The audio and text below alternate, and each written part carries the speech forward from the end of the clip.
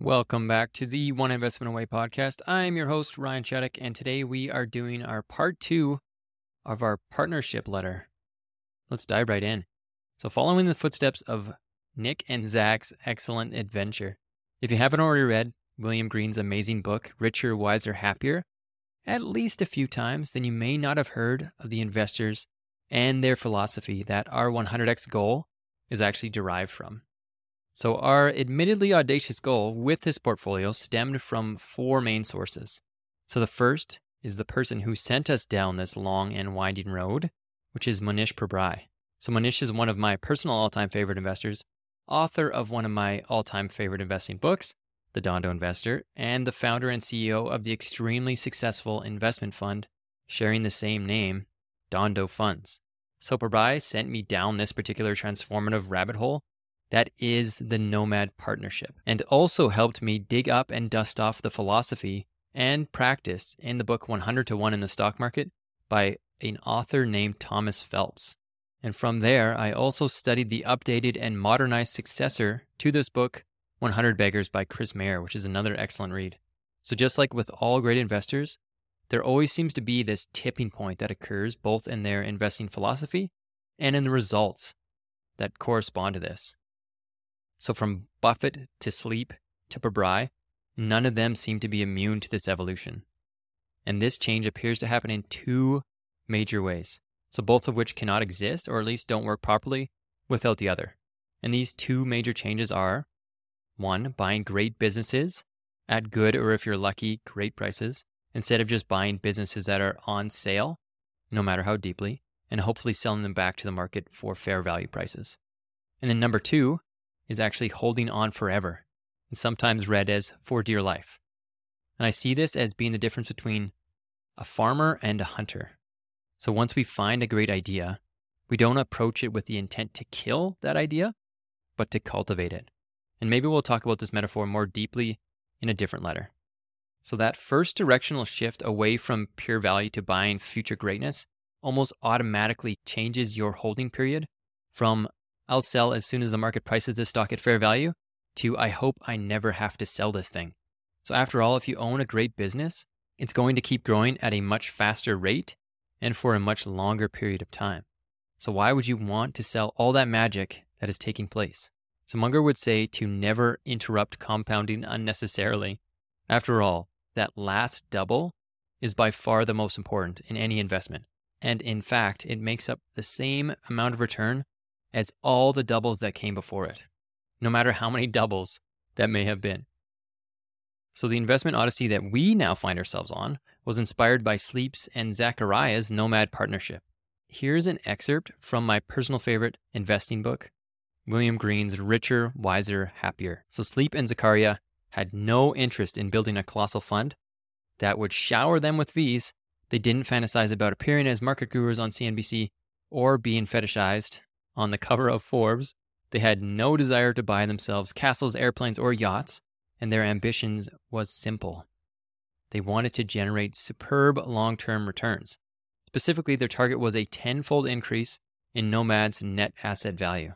So Sleep, who has 3 daughters and a godson, framed this mission in a somewhat whimsical terms.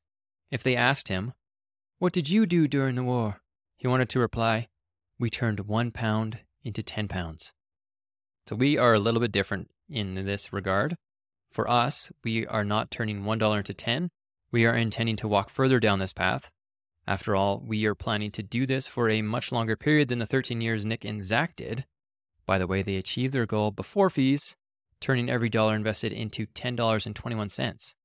So this is an annualized rate of 20.8% compared to the 6.5% return per year that the MSCI World Index manage. From that compounding chart we talked about earlier, we can say that with some confidence that if they were to continue to invest at this similar rate of return, they would have turned every dollar into that $100 if they just stayed in business for another 12 years. So what if we bought the whole thing? One of the most important shifts I think we can make as investors is shifting our mindset from trying to buy shares of a stock to buying ownership in an actual business. So in other words, we didn't buy Spotify shares at $73.30 with the hopes of selling them for more. We bought Spotify, all of its employees, its CEO, its users, and all of its future potential, all of it, for a purchase price of $15 billion. The question for us as investors should always be, is this actually a good price for this business? So for Spotify, we think it was a great price, and the reasoning is actually quite simple, or at least the reasoning I used to come to this conclusion is simple. So here's how it went. If I actually had 15 billion lying around, where did I put that again? Is it under this pillow? No. Maybe under the mattress? Not there either. There it is, of course. Under the dog bed. I would never need to be very certain that I wasn't going to lose money on this business. After all, there are only so many dog beds in our house, which I think is 3 right now. For me, I looked at how many paying subscribers there were, the churn rate, the potential future growth rate on that subscriber base, both on the free and the premium side, and asked myself an extremely simplified question. At today's price, the market is offering all of Spotify for $15 billion. What am I actually getting for this $15 billion? At that time, Spotify was generating around $10 billion in annual revenue, with about $300-ish million in free cash flow and a gross profit margin of around 26%, or $2.6 billion on that $10 billion. So that's all fine and good, but I actually simplified it even further. So would I be happy to pay $15 billion for 200 million people who appear to love the service and are extremely likely to continue paying for the service even if that number never increased? What if I narrow this focus to only the paying subscribers for Spotify? So I asked the question another way. At today's price, how much am I paying for every user who currently pays for Spotify? At that time, Spotify had a total market cap of around $15 billion. They also had roughly $1.2 billion in long-term debt in the form of a 0% exchangeable senior note, which is due in 2026, by the way, and roughly $2.4 billion in cash on their balance sheet. So when we bought the entire company, we really paid $14 billion. Or $13.8 billion if you're getting specific. Divide that $14 billion purchase price by the roughly 200 million users and we find our answer.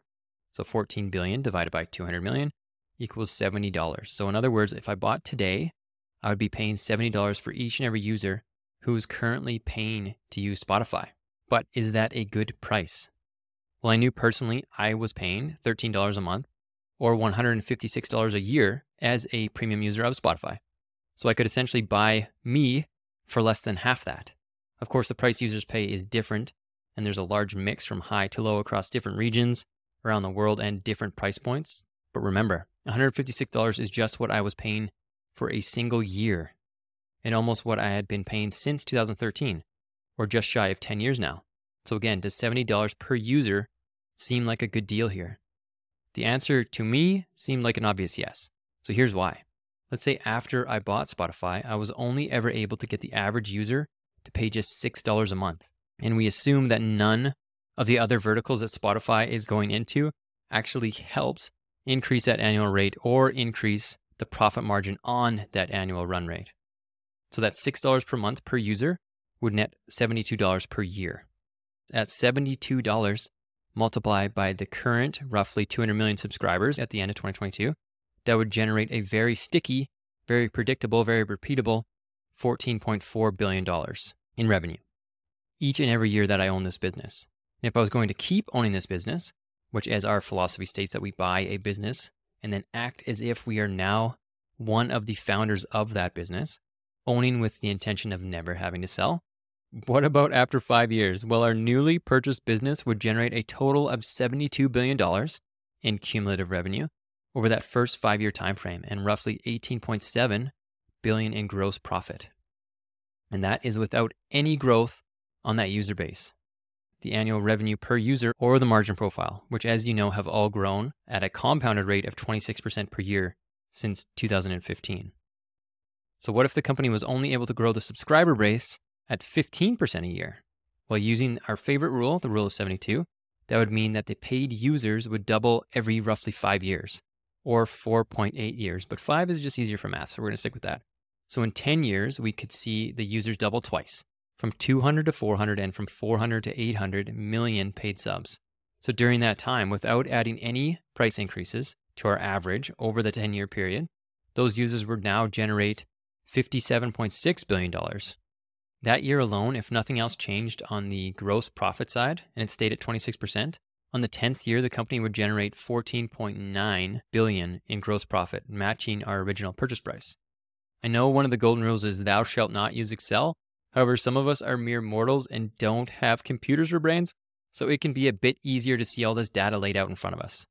And as made up as the future we predict always is, it can still be a fun exercise, no matter how paradoxical putting those two words together may at first appear to be. So you can see here in this chart, if you're watching the video, is that in 2023, the users in premium subs should rise to 230 million, and we'll see at the end of January here if this comes to be true. And we kept the annual run rate per user, or the ARPU it's called, hilariously, at $72. The revenue, if we use that $72, which is not quite there yet, it would be a run rate of 16 billion, and gross profit would be 4.3 billion.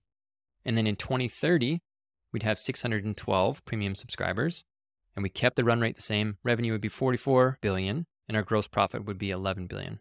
So in 2032, which is 10 years from the purchase date, we would have 809 million paying subscribers, and we just kept their ARPU, or their annual revenue per user, at $72. That would generate 58 billion in revenue, and the gross profit would be 15 billion that year.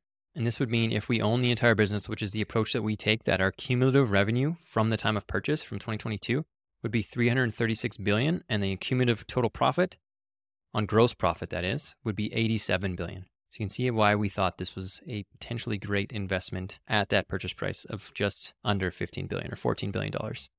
So our elusive mentors, Nick and Zach, would call this the destination analysis, and it's a concept we'll revisit in the future. It's a concept of attempting to understand exactly where the business we're investing in or looking to invest in is likely to end up and how it can actually get there. So the better we are at performing this type of analysis, and of course the accuracy of that analysis, will directly result in, well, our results. So we can divide our destination analysis into three large buckets. So we have the past, where they've been, the present, to get a clear picture of where we currently are, and then we attempt to use all of the data from the past and what the company currently is today and the growth that it took to get to that present to determine the future, or the destination, if you want to think of it that way. So we do a deep analysis of the past so we can better understand how the company came to be to its present today. And that past bucket is full of all the failed ideas, outgrown concepts, and parts and pieces that are no longer relevant to the business that is Spotify today. And that present bucket has many of the pieces from the past that survived into today and is creating new pieces as it builds towards that future. And we use everything we know about what the company was in the past, how it got to where it is today, and everything it's building towards for its future, all for the purpose of attempting to figure out, in the case of this mixed metaphor, where this business is likely to end up, or what's likely to be in its future bucket when it actually gets there. So it's asking the question, if this company continues down this same path and progresses at a similar rate forward down this path, where will this company be, let's say 10 years from now? And what will that company look like? Of course, we're actually looking quite a bit further out than just 10 years, but this 10-year mark will be a major milestone for this company specifically, so it's an important one for us to have. So here's what we know about Spotify's present, or at least the past that has created this present. So Spotify is the clear market leader in music. They are the clear market leader in podcasts. They are the clear market leader in user engagement. They have the lowest churn rate. They are trading at the lowest sales multiple. They have the most room to grow at a $15 billion market cap versus 1 to 2 trillion or 3 trillion now for the other businesses that are competing against Spotify. And Spotify is the only audio-focused platform at scale. So the truth is, our estimation above is likely an overestimation in the subscriber user growth and an underestimation in the total revenue that Spotify will be able to generate 10 years from now. So our CEO, Daniel Ek, and the rest of Spotify's big, hairy, audacious goal is to have 1 billion users and to generate 100 billion in total revenue by the year 2030. And you can see from the chart above, we only have 44 billion in our total revenue for that 2030 date. A simple extrapolation of price on this dollar amount, if we go back to the average that Spotify has sold on the market for in the past, if you remember that psychological pricing we talked about with regards to the price to sales, Spotify sold at a price to sales multiple of 4. So if the company is making $100 billion in sales by 2030 or sometime later, this would give us a $400 billion market cap because it's just market cap times 4. So compare that to our $15 billion purchase price and things will look pretty interesting. So even if they only achieved an extremely modest price to sales multiple of 1 times, that would put our company at the $100 billion market cap, still well above our $15 billion market cap purchase price. So we believe the company will eventually achieve this level. Whether they do so in 10 years or 15, well, that only affects our yearly return, not our actual end goal. So that destination we're looking at, by the way, just to set the goalpost for you, to get that 100x return for Spotify in this specific investment would be a $1.5 trillion Spotify business.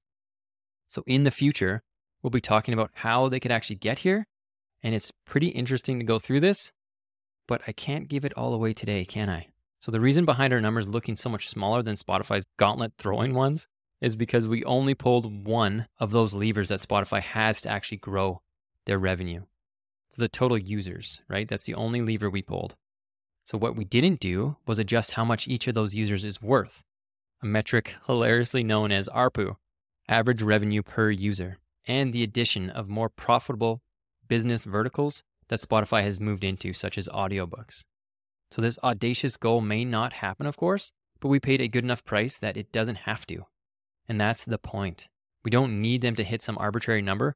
We just need them to keep growing by adding more users to their service, delighting their customers, and serving their clients in the best way possible. So far, so good.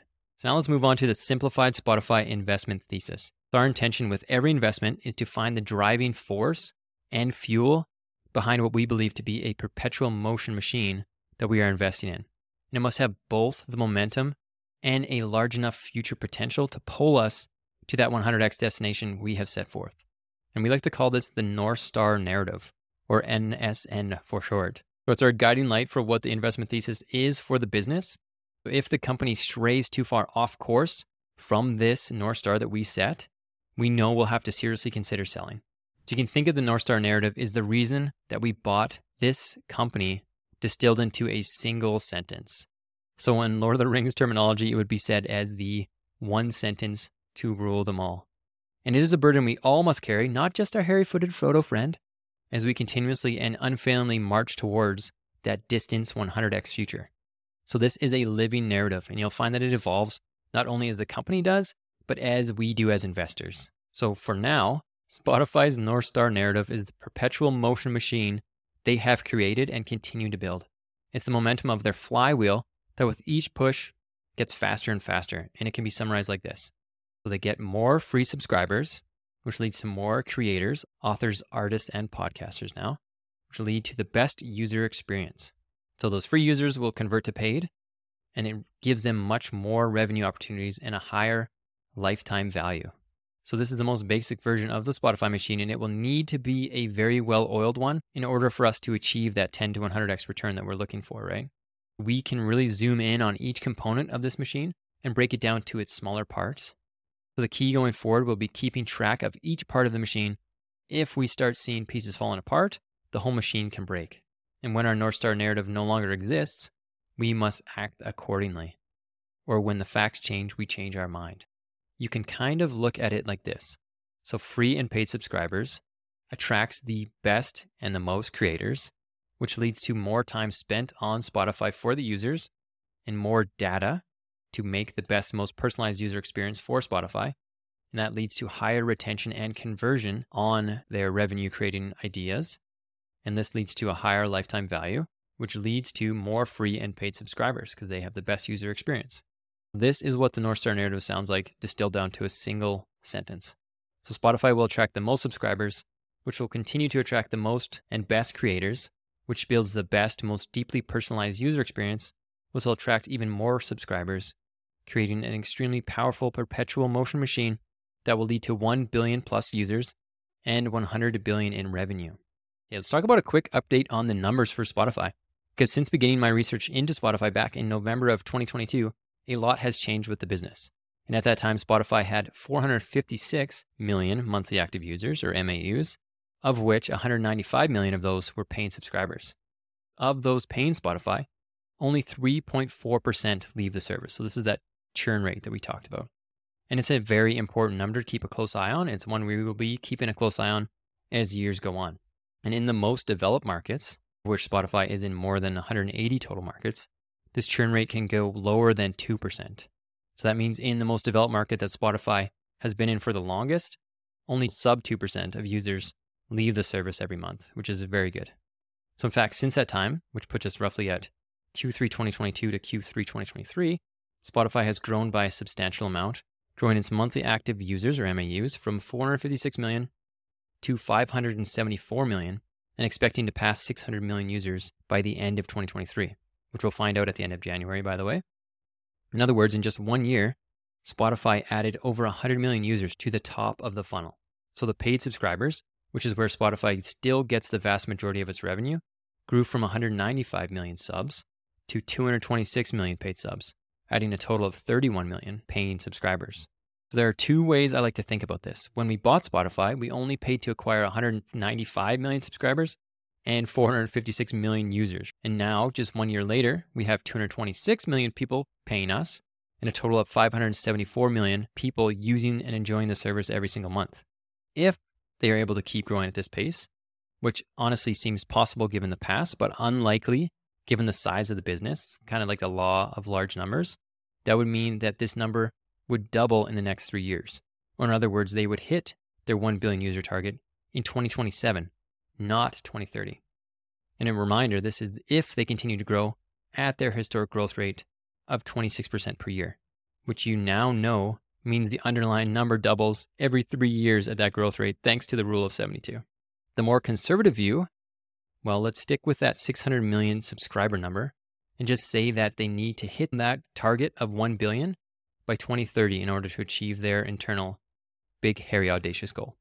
So we can work backwards from that target of 1 billion and figure out what growth rate they would need to achieve in order to get there. We've just crossed into 2024, so that's one double in 6 years. If we want to reverse engineer our growth rate, we just divide 72 by 6. So this tells us in order to get a double in 6 years, we would need roughly a 12% compounded annual growth rate. That amount of growth feels much more achievable, doesn't it, than that 26%. All they need to do is grow their users by 12% a year to achieve their goal of 1 billion users. So if we double reverse engineer and say that that ratio of 235 million paid subscribers to 600 million total users remains relatively unchanged, so that ratio at 35%, right? That 235 million people paying of the 600 million users using the service is a 35% ratio. So this number is hovering around 40% today, but we can just use that 35% to keep it a little more conservative.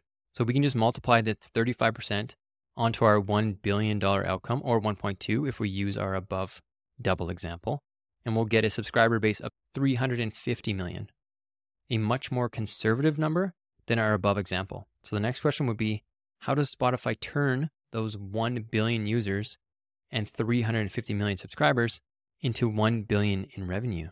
Another good question indeed. Well, I will only leave you partially hanging on this one.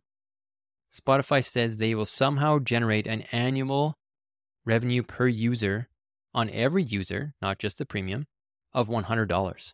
So $100 per user per year times 1 billion users equals 100 billion in revenue. So the math checks out, but that does not make it easy for Spotify to accomplish. At our 1.2 billion users, if we use that 12% for 10 years instead, it's a bit easier at $84 per user, or 83.3333 repeated, in average revenue per user. But still, not easy. The how and the if of this outcome, well, we'll just have to wait and see. Now let's move on to the next part. In 2023, Spotify cut 23% of their workforce and their CFO. So lately it appears to me that Spotify has been making the shift away from growth at any cost to profitability and efficiency by any cuts. In this case, in 2023, they decided to cut right around 2,300 total employees. Spotify and their current CFO, Paul Vogel, who is going to be departing the business, were investing aggressively for growth and were using the low interest rate environment and the economic landscape to justify these aggressive hirings. So Daniel Ek said that times have changed and they need to adapt as a business. To put this aggressive hiring growth into some sort of perspective, they had grown their team from 3,600 employees in 2020 to around 10,000 employees in 2023 before the cuts. So the average salary for Spotify is somewhere around that $100,000 level. The funny thing about cuts is that they actually begin with an extra cost to the business, as all the employees are paid severance, healthcare, etc., and without the benefit of those 2,300 employees working for and on the business at that time. Short-term pain for long-term gain is the name of the game. So the estimated cost savings should be around $230 million per year if we multiply 2,300 employees by that $100,000 salary level. So my guess is that these are strategic cuts and that the company is likely still going to be hiring as we progress into 2024. So I wouldn't take this loss as a permanent financial gain, but I believe they will be much more strategic in their hiring moving forward. And I'm going to share Daniel Ek's memo on the most recent decision to cut another 1,500 employees at the end of 2023 after already having 2 prior rounds of reductions of 600 and 200 employees. And I think it not only gives insight into how our CEO thinks for this business, but where the company is likely headed in the future and the reasoning behind both of these actions. So here's the memo. He says, "Team, over the last 2 years, we put significant emphasis on building Spotify into a truly great and sustainable business, one designed to achieve our goal of being the world's leading audio company, and one that will consistently drive profitability and growth into the future. While we've made worthy strides, as I've shared many times, we still have work to do. Economic growth has slowed dramatically, and capital has become more expensive. Spotify is not an exception to these realities. This brings me to a decision that will mean a significant step change for our company. To align Spotify with our future goals and to ensure we are right-sized for the challenges ahead, I've made the difficult decision to reduce our total headcount by approximately 17% across the company. I recognize this will impact a number of individuals who have made valuable contributions. To be blunt, many smart, talented, and hardworking people will be departing us. For those leaving, we're a better company because of your dedication and hard work. Thank you for sharing your talents with us. I hope you know that your contributions have impacted more than 500 million people and millions of artists and creators and authors around the world in profound ways. I realize that for many, a reduction of this size will feel surprisingly large given the recent positive earnings report and our performance. We debated making smaller reductions throughout 2024-25, yet considering the gap between our financial goal state and our current operational costs, I decided that a substantial action to right-size our costs was the best option to accomplish our objectives. While I am convinced that this is the right action for our company, I also understand that it will be incredibly painful for our team. To understand this decision, I think it's important to assess Spotify with a clear, objective lens. In 2020 and in 2021, we took advantage of the opportunity presented by lower cost capital and invested significantly in team expansion, content enhancement, marketing, and new verticals. These investments generally worked, contributing to Spotify's increased output and the platform's robust growth this past year. However, we now find ourselves in a very different environment. And despite our efforts to reduce costs this past year, our cost structure for where we need to be is still too big. When we look back on 2022 and 2023, it has truly been impressive what we have accomplished. But at the same time, the reality is much of this output was linked to having more resources. By most metrics, we were more productive, but less efficient. We need to be both. While we have done some of the work to mitigate this challenge and become more efficient in 2023, we still have a ways to go before we are both productive and efficient. Today, we still have too many people dedicated to supporting work and even doing work around work rather than contributing to opportunities with real impact. More people need to be focused on delivering for our key stakeholders, creators and consumers. In 2 words, we have to become relentlessly resourceful. So for the team that will remain at Spotify, I know this decision will be difficult for many. Please know we are focused on treating our impacted colleagues with the respect and compassion they deserve. And he goes into looking ahead. So the decision to reduce our team size is a hard but crucial step towards forging a stronger, more efficient Spotify for the future. But it also highlights that we need to change how we work.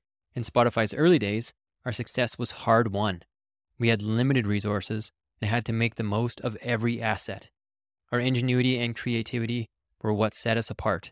As we've grown, we moved too far away from this core principle of resourcefulness. The Spotify of tomorrow must be defined by being relentlessly resourceful in the ways we operate, innovate, and tackle problems. This kind of resourcefulness transcends the basic definition. It's about preparing for our next phase, where being lean is not just an option, but a necessity. Embracing this leaner structure will also allow us to invest our profits more strategically back into the business. With a more targeted approach, every investment and initiative becomes more impactful, offering greater opportunities for success. This is not a step back, it's a strategic reorientation. So we're still committed to investing and making bold bets, but now with a more focused approach, ensuring Spotify's continued profitability and ability to innovate. Lean doesn't mean small ambitions. It means smarter, more impactful paths to achieve them. Today is a difficult but important day for the company. To be very clear, my commitment to our mission and belief in our ability to achieve has never been stronger. I hope you will join me on Wednesday for Unplugged to discuss how we move forward together. A reduction of this size will make it necessary to change the way we work, and we will share much more about what this will mean in the days and weeks ahead. Just as 2023 marked a new chapter for us, so will 2024 as we build an even stronger Spotify. Daniel. And he sent that off December 3rd, I believe. Okay, now let's move on to the thing about value. So value investing. Me even saying those words probably evoked something in you, right? Maybe a definition or a picture or even a feeling of what exactly that means. You may have pictured our dear friend Warren Buffett in the now famous metaphor of buying a $10 bill but only paying $5. Or maybe you even went all the way back to the traditional definition and the days of Ben Graham and David Dodd, buying something at a discount to the tangible book value. Or maybe you're like me and took it one step further and not only thought of a discounted business that Graham always talked about, but his famous concept of the cigar butt, with just enough left on the end for one more, admittedly soggy, puff. And this one certainly has the most flavorful profile. You can almost taste it. The funny part is, all of these are value investing, and at the same time, none of them are. In other words, they are part of what it means, but not the whole thing. It's like trying to only describe what honey tastes like to someone who's never actually tried it. It's really impossible until you've tasted it for yourself. It's much easier to define what it isn't rather than what it really is. Value investing, for me, at least to attempt to define it, can be stated in this simple way. So it's buying something for less than it's worth. Simple and yet not easy, as the late and great Mr. Munger would say. However, if you are able to buy something for less than it's worth, then that is, at least to me, a value investment. Plain and simple. You are paying for something that's worth more than what you are paying today.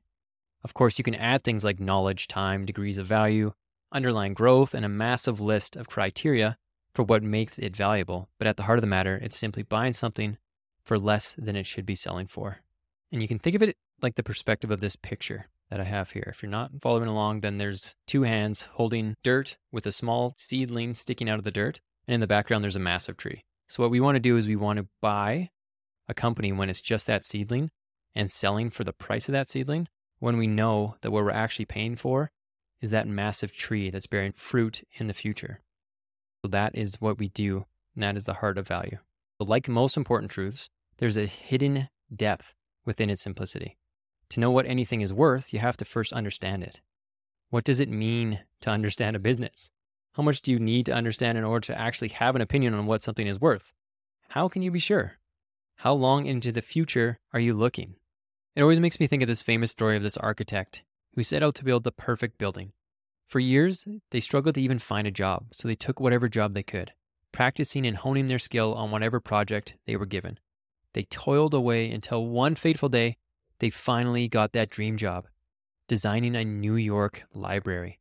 So they went to work day and night. Blood, sweat, and tears went into making that final drawing and design absolutely perfect. Can you guess what happened? The finished product was beautiful. It won all sorts of artsy design awards and was eventually built. The finished product was even more beautiful than the design. Books lined the walls floor to ceiling, and people came from far and wide to see this work of art. There was only one problem. Every year, the whole thing sunk a couple of inches into the ground. Eventually, that beautiful building and all of its books were condemned. The architect forgot to account for one crucial thing: the books. So no matter how much time, effort, or resources we pour into our investing research, it will never be perfect. The simple truth is we can't and won't think of everything. We just don't want to forget about the books. So as always, thank you for joining me on this journey, for your support and your feedback. It means the world to me. P.S. And of course, don't forget, you're just one investment away. Let's go find it.